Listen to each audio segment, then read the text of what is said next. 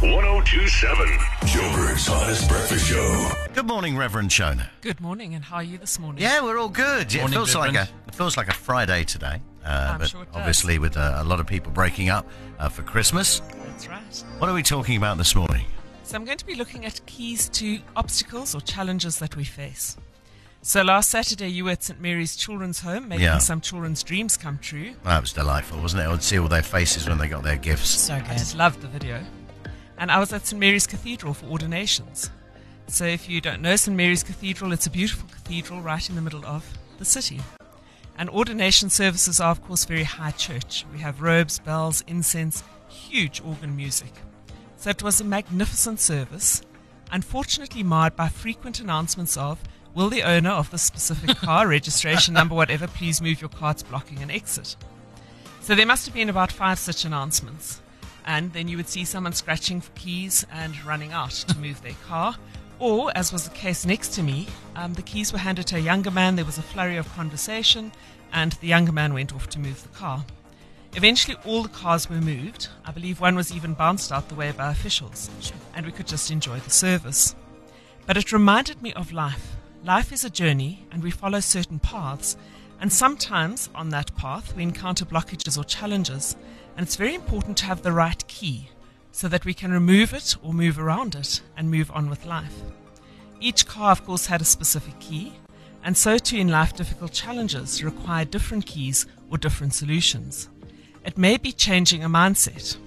I read a really good meme. Remember, being happy doesn't mean you have it all. It simply means that you're thankful for all you have.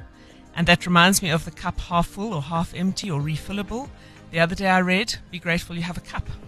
So changing your perspective changes your experience. And I think we've all experienced that.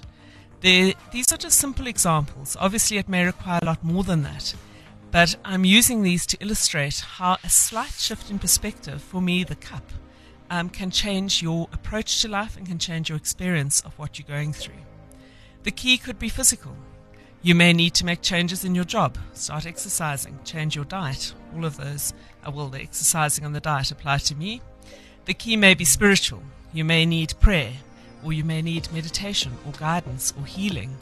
And that reminds me of on this day in 2013. It was Nelson Mandela's state funeral, also the day my dad passed from this life to the next.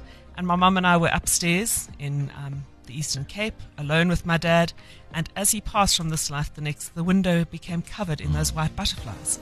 Oh, yeah. And what it does for me is every time I miss him a bit, I see a white butterfly. Yeah. It reminds me of that. It was a beautiful, very deeply sad, but also a beautiful moment.